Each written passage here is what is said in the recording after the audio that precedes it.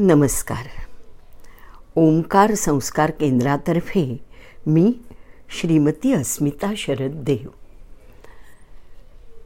काल ग्रुपवर सुनेत्राताईंनी जसं सुचवलं, सुनेत्रा अंबर्डेकर, की मृत्युंजय मंत्राबरोबर आपण कार्तवीर्यार्जुनाचा मंत्रही 5 वेळा करूया.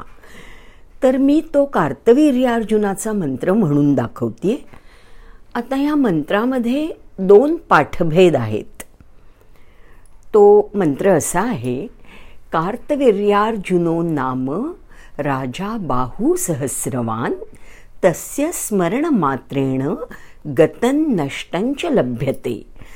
तर काही ठिकाणी गतमच्या जागी ऋतम हा शब्द आलेला आहे.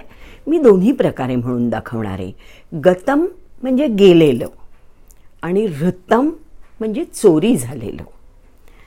तर ह्यातला मुख्य उद्देश हा आहे की जे स्मर्तृगामी म्हणजे स्मरण केल्यावर लगेच धावत येणारे आहेत, त्यात कार्तवीर्यार्जुन किंवा सहस्रार्जुन हा एक महत्त्वाचा क्षत्रिय राजा आहे, जो दत्तकृपांकित होता. दत्तगुरूंची त्याच्यावर प्रचंड कृपा होती आणि श्रीपाद श्रीवल्लभांच्या पोथीमध्ये हा उल्लेख आलेला आहे.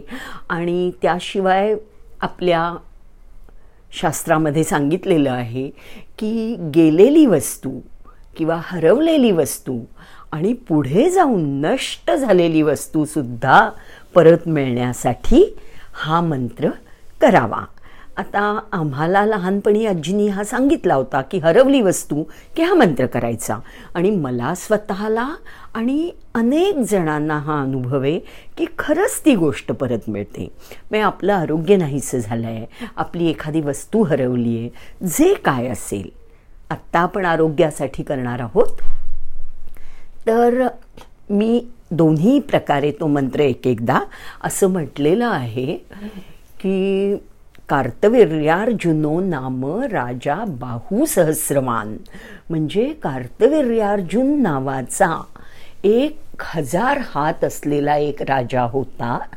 तस्य स्मरण मात्रेण म्हणजे त्याच्या केवळ स्मरणानी, स्मरण मात्रेण म्हणजे केवळ स्मरण करण्यानी, त्याची केवळ आठवण करण्यानी गतम किंवा ऋतम म्हणजे गेलेली वस्तू, चोरीला गेलेली वस्तू, हरवलेली वस्तू किंवा नष्ट झालेली वस्तूसुद्धा गतन नष्टंच लभ्यते परत मिळते, तिचा लाभ होतो.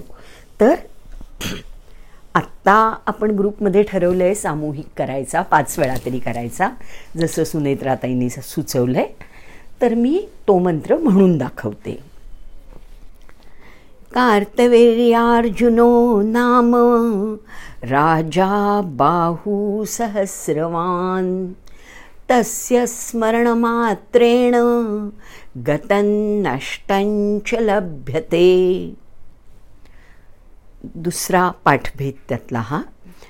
कार्तवीर्यार्जुनो नाम राजा बाहू सहस्रवान तस्य स्मरणमात्रेण ऋतं नष्टंच लभ्यते. आणि असंच माझ्या मनात आलं की आपण ओम तत्सत म्हणून ते अर्पण करतो तो मंत्र.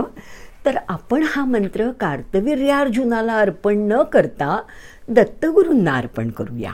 कारण दत्तगुरूंच्या कृपेने कार्तवीर्यार्जुनाला हे बळ किंवा ही शक्ती मिळालेली आहे, आणि त्यामुळे आपण हा जप 5 वेळा 11 वेळा जो काय करायचा असेल तो करून दत्तगुरूंना अर्पण करूया. ओम तत्सत. श्री दत्तात्रेयार्पणमस्तु. शुभं भवतु. श्रीरस्तु.